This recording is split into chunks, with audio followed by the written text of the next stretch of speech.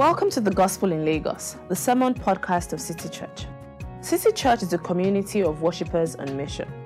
We exist to catalyze a gospel-centered movement that renews Lagos spiritually, socially, and culturally. You can find out more about us at www.citychurchlagos.com. City Church. Love Jesus, love people, love Lagos.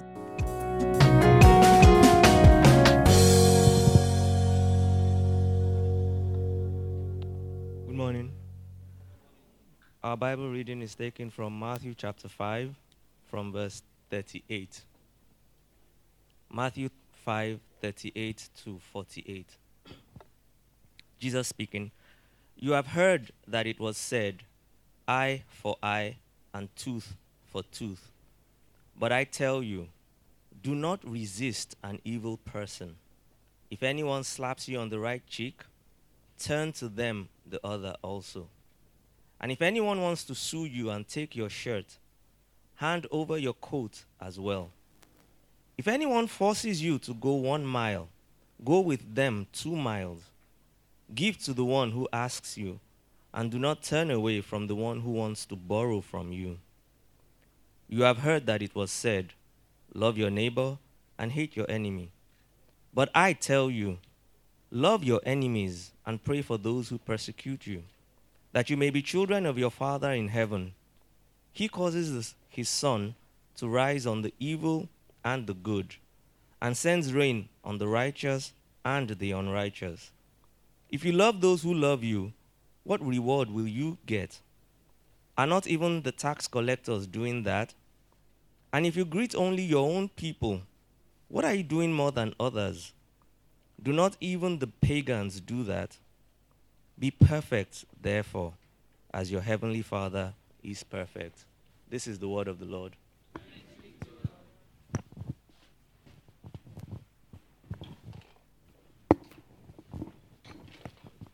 Thank you, Femi.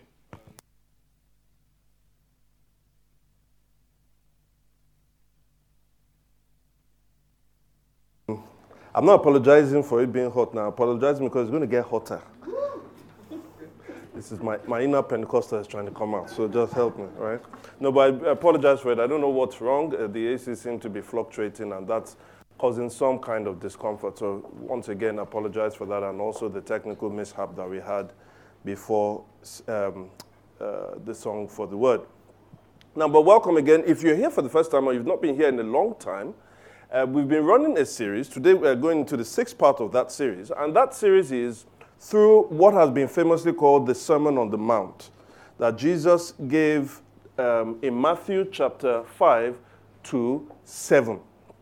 Now, what had happened is in the previous chapter, in chapter 4, Jesus had just started his ministry, and the first thing he did was to proclaim, the Bible says he proclaimed about the kingdom of heaven. Then after that, as he was proclaiming it, he was demonstrating what that kingdom would look like. So he was casting out demons, he was healing people of their diseases. And so crowds gathered around him.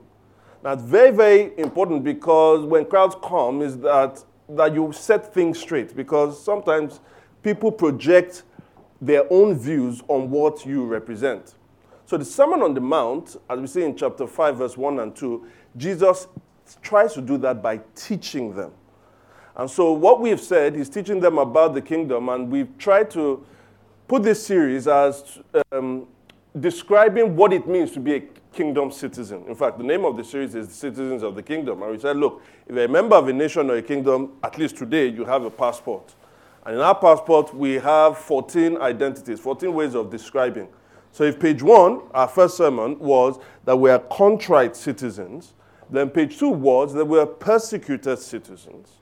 Page 3, we're missional citizens. 4, righteous citizens. 5, we are broken citizens. And today, restorative citizens.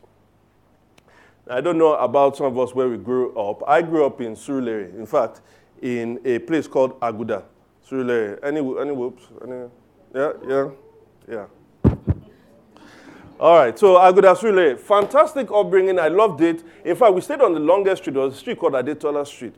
And we stayed towards the end. And one of the things I remember, I really remember it vividly now because it's different, as I'll show, is how much we knew each other.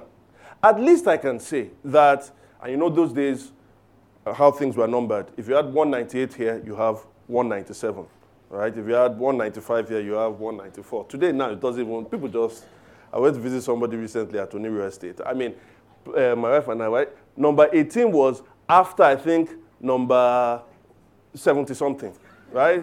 Who cares? You just put the numbers. Anyway, so things are well structured, but also with a very cohesive unit. We knew at least about 20 people, I would say. You knew about 20. So if you stayed in 190, you probably knew 180 to 200, right? The children used to play together. We all knew the local grocery store owner. Then you didn't have all this spa and all of those things. No, we had Papa Raymond, Papa Ray. We even called him Papa Ray because that time a song came out, Hip Hop Hooray. You know, some of us know that. Hip Hop Hooray. Okay, all right. Y'all saved and sanctified now. No problem. But you, I know you know it. All right, so Papa Ray, you had the mechanic workshop, you know. What's his name again? They're all Muslims. So it was Ainde, Brother Ainde. And the wire was Brasaka. You know, anything you needed in that community was all there. It was very together, very cohesive. Today, I live in a gated estate. On the left of our house is a showroom for the estate. On the right are neighbors, and I don't even know my neighbor's name, the wife and the husband. I don't know. And yet we're in a gated estate. It's gated. You think it's gated, so we're going to have much more cohesion. And it's actually a reflection, because actually we moved out so late, not because we just wanted to, but it already began to fragment in the early 90s. And this is a reflection now of a growing problem. Most of us, the thing I said about my estate here, some of us won't stay in apartments, and you don't want to. You see that person, hey, what's up? But don't come near my house. There's so much fragmentation, there's so much brokenness in our society, and even in churches. Within, I'm not even talking about churches one another, there's fragmentation.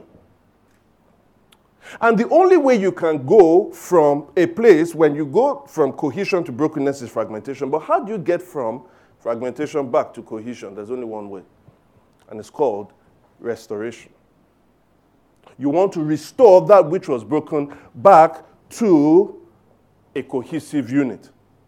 Now, in our passage today, Jesus shows us that the answer to brokenness is when restored people abide by restorative principles, or when restored people abide by restorative principles and laws.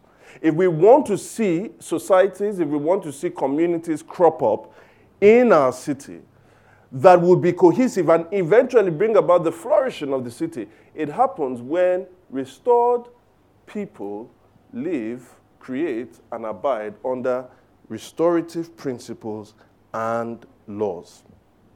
Now, citizens of the kingdom are meant to be restorative citizens.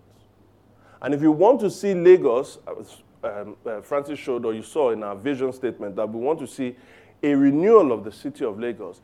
One of the things, at least, Jesus is going to teach us in this passage is if you flood Lagos with citizens of the kingdom, because citizens of the kingdom are restorative citizens, we will begin to see social renewal. Now, let's go into the passage today, and the sermon today is restorative citizens, but Jesus gives us measures, different kinds of measures on how to achieve that. So we expand on it in three ways. 1, restoration, preventive measures.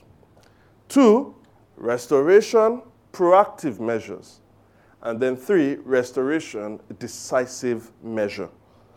That's preventive measures, proactive measures, and decisive measure. All right, so let's take the first one, restoration, preventive measures.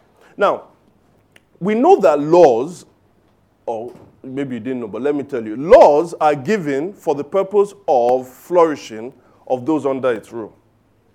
So if you want to see people flourish, you give laws. Because if you don't have laws, then everybody does like they like. Remember in the book of Judges, it says, in those days, they had no king, And everybody did what? Do you remember what happened in the book of Judges? Were they flourishing? So laws are actually given not to restrict freedom, but to enable better freedom. However, you will not see flourishing if you have three different situations. One, if you have unjust laws and unjust people. So the laws are unjust and the people are unjust. One example of that is Nazi Germany, right? The laws were unjust, very racist, very fascist, and at the same time, the people administering those laws were horrible people. But in the second way, you can have, if you have unjust laws but just people. Now, when I say just people, the example I'll give, are they really just people? Well, they're manageable. For instance, take segregated U.S. in the early and middle part of the 20th century, with segregation laws, Jim Crow laws, all of those things. Now, a lot of Christians, unfortunately, a lot of Christians, Bible-believing Christians, supported the segregation. I don't want to say that they were not genuinely Christians, but they were certainly on that matter not acting in a Christian way. So you can have just people, but if you have unjust laws, you still would not have flourishing. There's a third one, and that is when you have just laws, but you have what? Unjust people. And during Jesus' time, that's exactly what we find in this passage. You see, the commandments of God's laws had started being interpreted and administered by many questionable people. If you notice in verse 38 and verse 43, Jesus opens with these words. You have heard that it was said. Jesus is addressing how they were hearing what had been said. God had given certain laws, they were hearing it, and how they heard it also affected how they interpreted it and how they applied it. So take, for instance, verse 43. You have heard that it was said, love your neighbor and hate your enemy. Now, this passage, that law was taken from Leviticus 19:18. Who can read it? Who can read it? You're not fast enough. I have it. I don't read it. Leviticus 19:18. Do not seek revenge or bear grudge against anyone among your people, but love your neighbor as yourself. I am the Lord. What's wrong here? What's wrong here? Okay, let's see what they said again. They said, love your neighbor and hate your enemy. In the original passage, there was no hate your enemy. But the way they had heard what had been said was, if I love my neighbor, because not everybody is my neighbor. That's the way they were thinking. If I love my neighbor, everyone is my neighbor, what do I do with my enemies? Oh, by implication, because you did not say love your enemies, I think what you mean is that I should love my neighbor and what? So you see, the problem was not with the law, the problem was with the people. And if I wanted to describe something that was particularly wrong with these people, I can say that they had become sinfully tribal. Sinfully tribal. What do I mean by that? Now, if you notice in verse 39, Jesus talks about an evil person when he says, do not resist an evil person. Who do you think that evil person, the people that were hearing that, who do you think they thought the evil person was? Well, the evil person was their enemy, as you see in verse 43 and verse 44. They will have thought there's an evil person. Oh, I know evil people. They are my enemies. Why? Because I'm not an evil person. Right? So when Jesus speaks about the evil and the good, as you see in verse 45, or he speaks about the righteous and the unrighteous, these people will see these people as their enemy. How do I know? Well, remember, there's a contrast between the neighbor and the enemy. So who do they see as their neighbor? Verse 46. Jesus says, if you love those who love you. Or verse 47. If you greet only your own people. So who is my neighbor? My own people. My people. I want to tell me. Taiwo, right? Taiwo is when I say my person.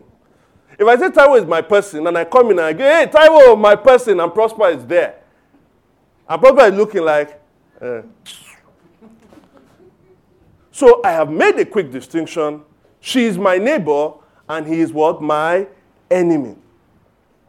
And therefore, if I hear Jesus speak about an evil person, I am going to quickly identify that evil person as my enemy. This is the sin of tribalism. What is tribalism?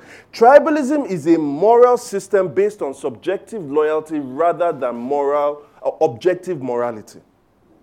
Tribalism is a moral system based on subjective loyalty rather than objective morality. What do I mean? You are not saying in any way that we have this objective standard of measuring what is right and what is wrong. And so if you are so in the wrong based on these laws, let's say like a 10 commandments, then you are an evil person. No. The way we know who is an evil person or not an evil person is the person who is my own person. I have certain preferences. I have certain pet peeves. And if you fall under the good side of that pet peeve or those preferences, you're a good person. And if you don't, you are an evil person. So for instance, let's take this chart. Oh, fantastic time to ask for the chart. Okay. All right, can we have it? I know it's not showing very well. Just have it. Now, for instance, we have these identity markers. And so there is one, maybe I'm sure you will identify yourself here. So if, for instance, your identity marker, you are someone who prides, poverty is something, at least because the poor people are true people. Who will be evil? The wealthy people. And who will be good? The poor people. Let's say you are an elitist, right? You like to read Ovation magazine. Your wedding was covered in Bella, Nigeria. You are one of the top echelon. So elitism is your own issue. Who would be? Nobody. Who would be the evil people? The nobodies. People that we don't count. Today, somebody was trying to he was trying to make a U-turn into this hotel. I don't know what happened. He and the gate man there got into an argument. And the gate man said, "Who are you? You are a nobody." And the guy said, "I am a car owner." I'm not lying. Francis was there. He was something. So you see, in his own moral elitist universe, the gate man is a nobody because the gate man doesn't have a car. But he's a car owner. Oh, sorry. And then what about if you are into partisan politics? And let's say you support the ruling party, the APC. Who are evil people? EDP. No power. And it continues over and over again like that. If you are into ethnicism, and let's say you're a Yoruba person, how many of us Yoruba people here say, "Malofe Igbo, don't marry an Igbo person"? I know Igbo people. The way they're looking, that's how they'll be behaving. But, no, let's not go that. Ijebu people, that's an objective moral standard. All Ijebu people are, let's not blaspheme. So back. You start to bring in a subjective moral system based on your own identity marker or some of your own preferences. Sadly, even in the church, let's say you are somebody that is so into experiences and all of that, people who are in the quote-unquote dead Orthodox churches, they are the evil people. Those people that like to quench the spirit. But obviously, the good people are the Pentecostals. And if you're a very theologically wired kind of person, maybe you really like theology, everything has to be explained, doctrine, then the good people are reformed people. And then all those other guys, those Armenians that think they can save themselves, they're all evil people. The sin of tribalism. You greet only those that are your people. And you love only those that love you as well. And so what happens, Jesus says, is this thing, all of a sudden, it breaks societies. This way of thinking breaks societies. Have you ever argued with a tribal person?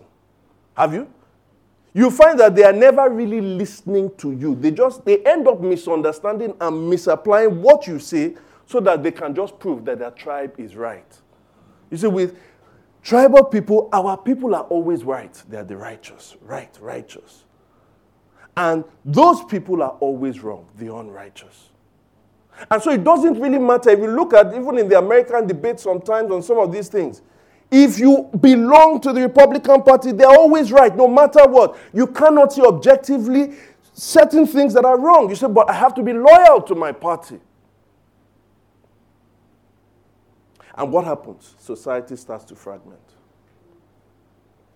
And so when even just laws are there, you start to misinterpret them and misapply them.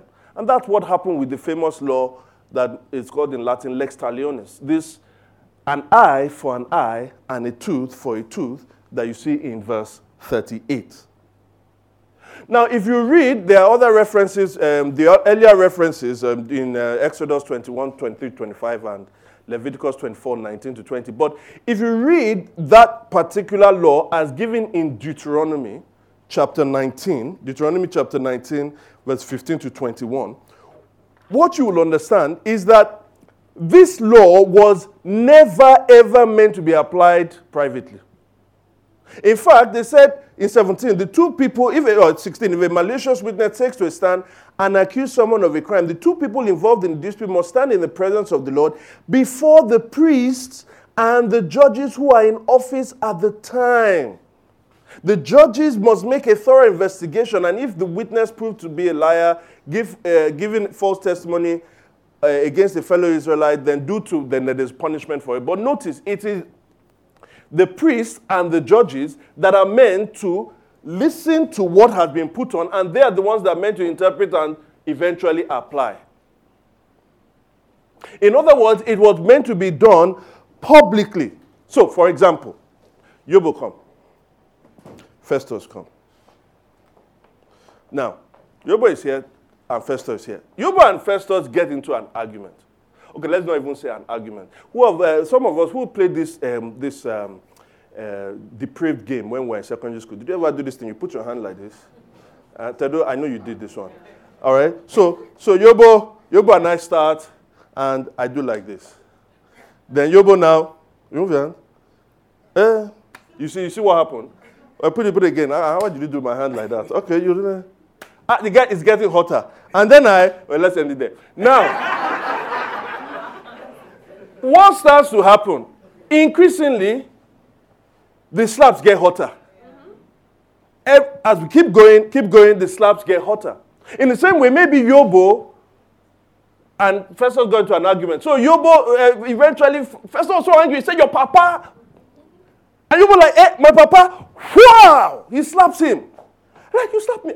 All I just said was your papa. Which one is that one slap? Are you serious? So he now goes and he gets a dagger, and he stabs Yobo. Yobo said, if you were dealing with a Yoruba man that is all talk and action, that's okay. But I'm an Edu boy. I'm an Edu boy. Just wait. So Yobo now goes. But at this point, Prosper is Festus's brother. So he has already started seeing the fight. So Yobo now goes, gets his pistol, and now shoots Festus in the head. And Prosper sees it. So Prosper now says, is that it? Okay. Prosper now goes, gets a number of people. I know where Yobo lives. And he goes and he wipes out the whole of Yobo's family. But there are people around in Yobo's neighborhood. And so they decide, you came from that other side of town, right? So the people of that neighborhood now go and wage war against all of the people in Festus' neighborhood. Where did it start from? Your papa. And from your papa, it turned into a slap. Lex talionis, an eye for an eye, a tooth for a tooth, was meant to prevent this. In other words, if someone commits a particular crime, the just way to repay that crime is that an equal punishment is also given to that, so that there is equality, so that there is not this escalation. Why? Because if it escalates like that, imagine just a quarrel between two people has brought war between two surrounding places. Do you understand that? And so that was why it was given. It was given to restrict vengeance, but at this point, it wasn't justice that was driving them, it was vengeance that was driving them. Why? Because when unjust people start to apply just laws, it always leads to fragmentation. It always leads to brokenness. And so Jesus is asking us, and I don't know about you here, Are you aware of your tribalism? Don't quickly say, well, I can marry anybody from another tribe, I can marry somebody from another country. Maybe your tribalistic instinct is not towards ethnicism. Maybe it's not. But is it to your own particular Christian theology? Is it in your partisan politics? Is it that every other person on that side of the divide, because they hold to that view, they are evil people? Is it that you cannot make friends with anyone that believes such a kind of thing? If we do that, we can never have a cohesive society. If we do that, we can never have a cohesive church. Someone always there's an example I've held on to when I heard a number of years ago. It says this: before you say, let's say, they were talking about it in terms of theology. Before you come out and say this theology of this person is wrong, can you articulate that person's position in a way that that person says, I could not have said it better? I meet so many people, they start to argue with them. Somebody I was arguing about in this church, I won't call the person's name, about a certain position that I held. And after a while, we went to the Bible, blah, blah. Eventually, the person said, that position that you hold, that's actually not that position. I said, is it not me that holds the position? Now, the person I've met so many people that actually espouse that position in a very, very terrible way. But my point is this: before you then say, I disagree, and you are wrong, is, do you know my position well? Because what tribalism loves to do is to set up straw men. Set up straw men. Give the worst examples and the extreme examples of a particular position. And obviously, once it's that ridiculous, you knock it down. But when you are saying, no, this is not what I hold, you explain the thing that you hold to, the person will still go back to that extreme position. Are you tribal? Are you just looking for that politician to do something that is wrong? You didn't really investigate what he did was wrong, but you just took the soundbite and now you started spreading it. This is how our societies and our communities fragment. And the thing about tribalism is that it reveals our own brokenness. So we are part of the problem. So I'll say this on these preventive measures, that the healing of our society starts with people who at least, as a first step, at least refuse to fracture it further through tribalism. Now, if that's what we must not do, then what is it that we must do? Second point, proactive measures. So the first one was preventive measures, here proactive measures. Now, if you go back to verse 39 and verse 44, in 38 and 43, Jesus had said, you have heard that it was said. But now in the next verse, Jesus says, but I tell you. So what Jesus is trying to do is that, now I'm going to set the record straight. This is how you heard it, but now I am going to tell you. He wasn't correcting the law. He was interpreting the law better. So Jesus gives us two radical examples of how we can have societies that are cohesive and that live in harmony. So two of them, and they're both radical. One is do not resist an evil person, and two, love your enemies and pray for those who persecute you. So let's take the first one, verse 39. Do not resist an evil person. Now, before you run along, Jesus is not arguing, as some have, Tolstoy did this, he's not arguing for a society without policemen, or neither is he arguing for churches without church discipline. Now, for instance, we know that because Romans 13, Paul says this, Romans 13:1, let everyone be subject to the governing authorities, for there is no authority except which God has established. The authorities that exist have been established by God. Consequently, whoever rebels against the authority is rebelling against what God has instituted. And those who do so will bring judgment on themselves. For the one in authority is God's servant for your good. But if you do wrong, be afraid, for rulers do not bear the sword for no reason.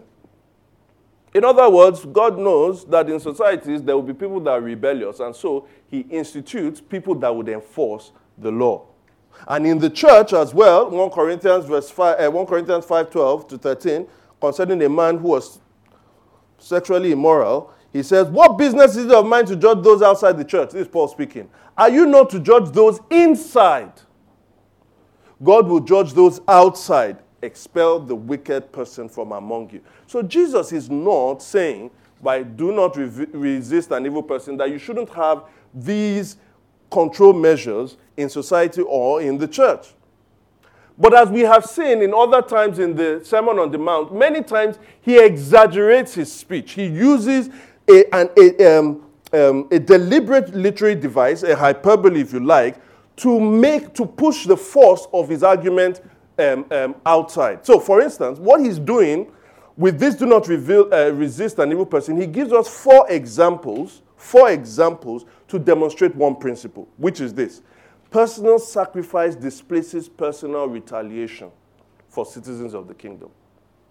Personal sacrifice displaces personal retaliation for citizens of the kingdom. Now, so, first one, he says, if someone slaps you on the right cheek, turn the other cheek also. Now, first of all, understand the slap. I don't know how things are now. Nowadays, your children, you tell them the first thing, don't do it again. Oh yeah, what are you not to do? You're not meant to do it again. You say yes, or come, give daddy a hug. Oh, you're such a good boy. You do it a second time, but daddy told you not to do it now. But daddy told you. Now you are hurting daddy. Hurt my feelings. Don't do it again. Will you do it again? No. Oh yeah, come. You love daddy. And then the child does it again. I'm not happy. Go and talk to your mommy. And worse come to worse, you put them. When it has now escalated and there's nothing you can do, you have to bring out the nuclear option. You know the nuclear option? You go and stay in the naughty corner. That's the nuclear option. Gone are those days when you received a slap on the first one. You understand? And it wasn't just a slap. There are two different types of slap. Right? There's this, okay, we're not going to Abara. There's okay, let me start with Abara. You know Abara? Abara is they bring your back and they now put it, boom! And when they put it there, you don't feel, it's like, what happened? Nothing has happened. They're very clear, there's something going on. And then the cry doesn't immediately come out. It's just like, and you come back. And then like 10 seconds after, that's Abara. But that's not the worst one. There's the slap. There's a dirty slap. But the worst of them all was the backhand slap. Oh, that was only administered by skillful people. My dad's immediate younger sister, she was skilled in it. You didn't even know when it was coming. So most of it was a knockout. So the auntie, why did you do that?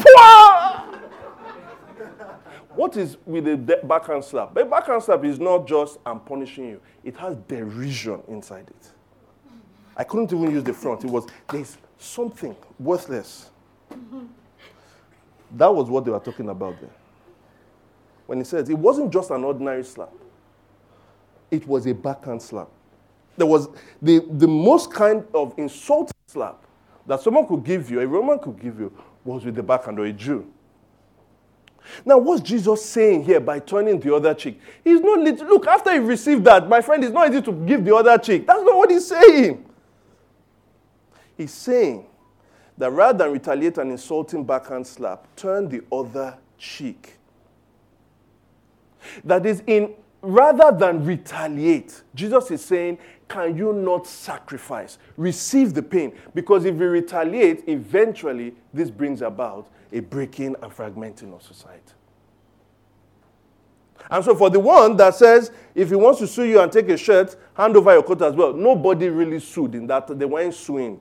He wasn't really saying that. That was not the point. The point is that rather than always seek our legal rights, because it's your shirt, rather than seek your legal rights, we must be prepared to sometimes abandon them and be defrauded. In fact, Paul builds on that in 1 Corinthians 6. He says, the very fact that you have lawsuits among you means that you have been completely defeated already. Why not rather be wronged?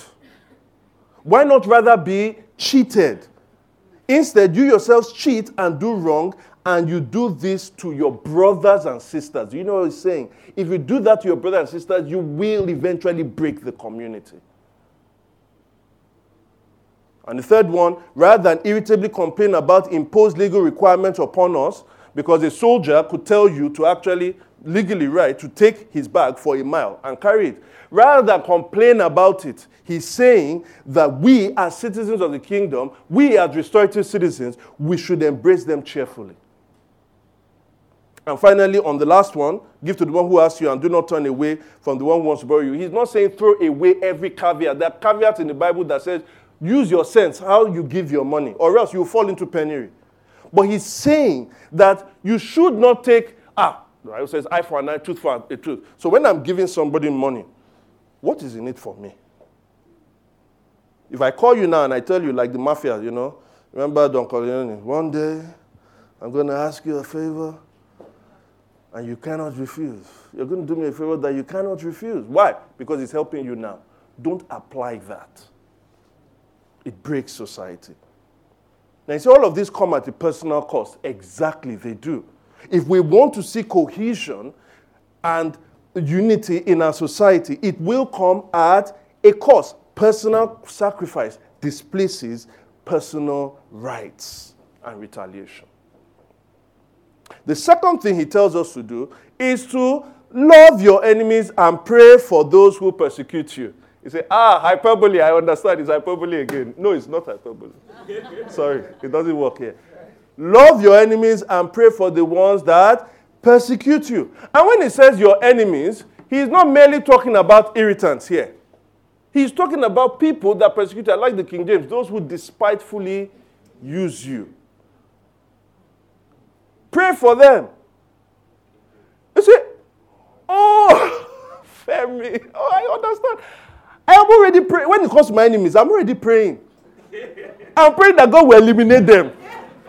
They should all fight. Holy Ghost, it should just calm down. Because I can assure you, if all my enemies are eliminated, this place will be blissful. I've been praying against Femi Akinware. If Femi can leave this church, it will be fine. So I am praying. After he said, Jesus said it. Pray against your enemies. Misinterpretation again.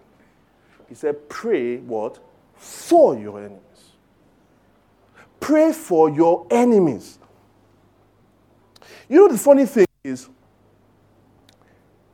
you cannot genuinely pray for somebody and have ill will towards them.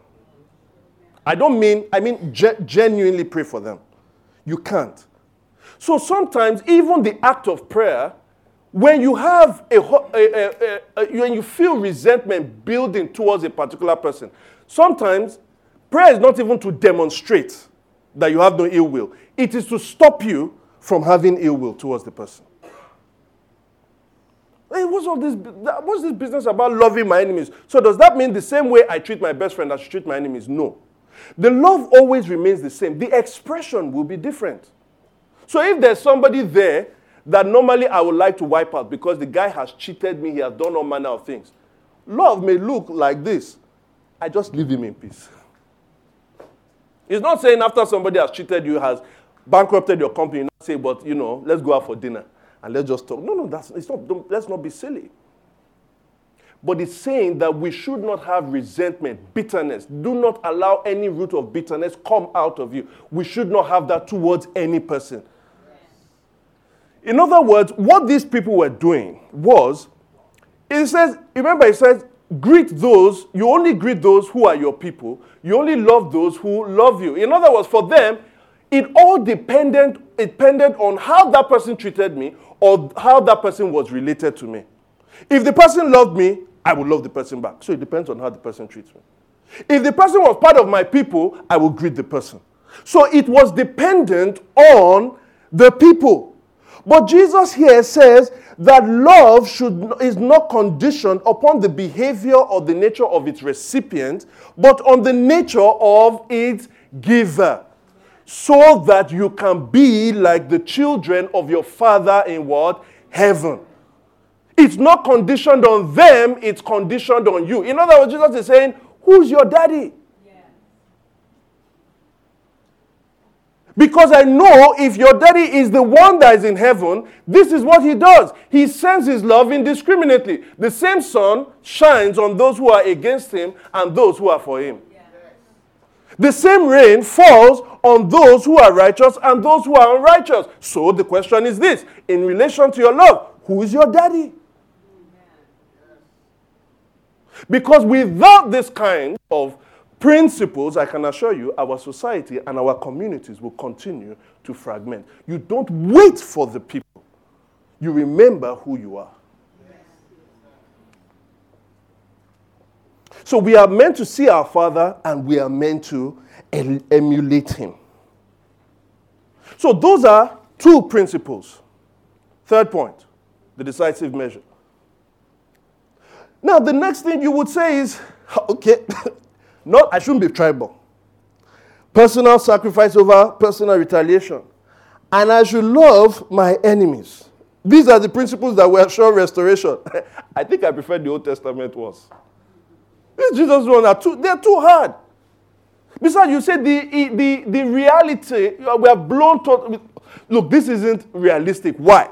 Because you sum everything up as you do in verse 48. Be perfect, therefore, as your heavenly Father is perfect. Who can do that?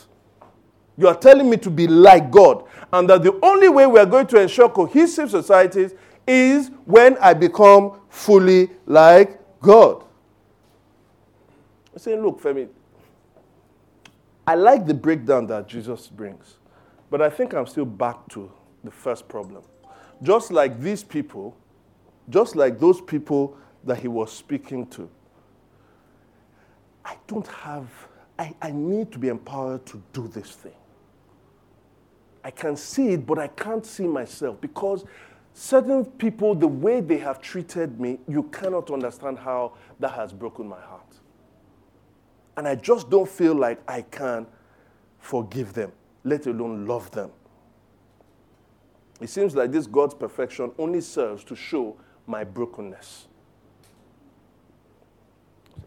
Yes, you are calling me to do this thing, but I think I need to be restored first before I can start trying to restore society. And I'll say you are dead right. Why? Because people cannot be restorative if they have not yet been restored.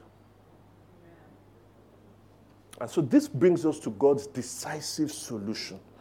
Now remember, we said, be perfect as your heavenly Father is perfect. So what we are saying is that we need human beings that are fully like God. But we don't have any human being that is fully like God. Really?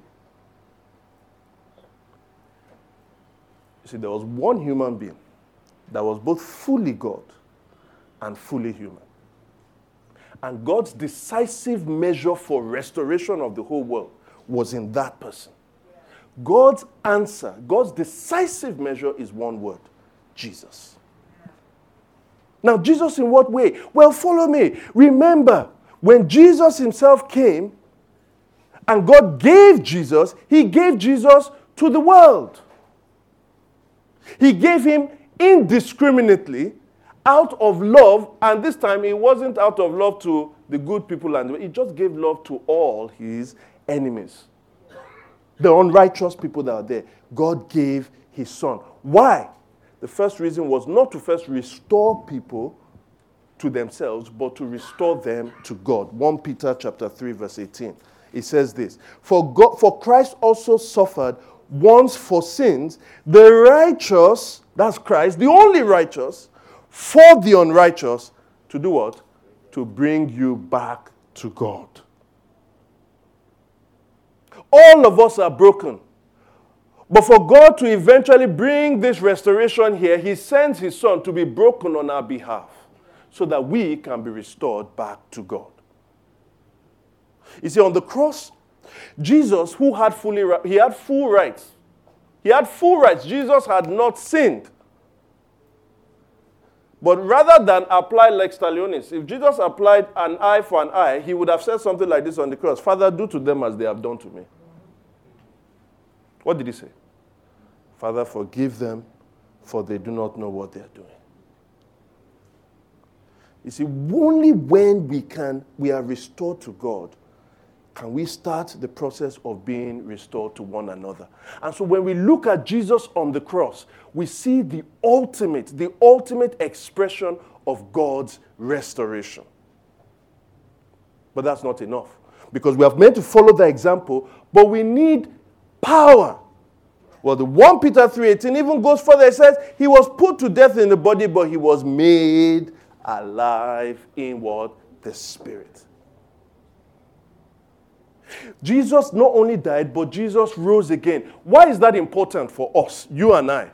Because, you see, we say we are broken. Our brokenness is just like as though we were dead. And if I brought somebody that was dead, you don't apply Panadol, you don't apply first aid. What does the person that is dead need? He needs what? Nothing other than a resurrection. So Ephesians 2 verse 5-6 says, but because 4-5 says, but because of his great love for us, God, who is rich in mercy, made us what? Alive in Christ, even when we were dead in transgressions.